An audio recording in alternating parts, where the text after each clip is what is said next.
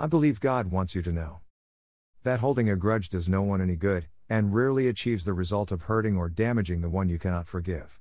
The only one who gets hurt or damaged by your holding a grudge is you.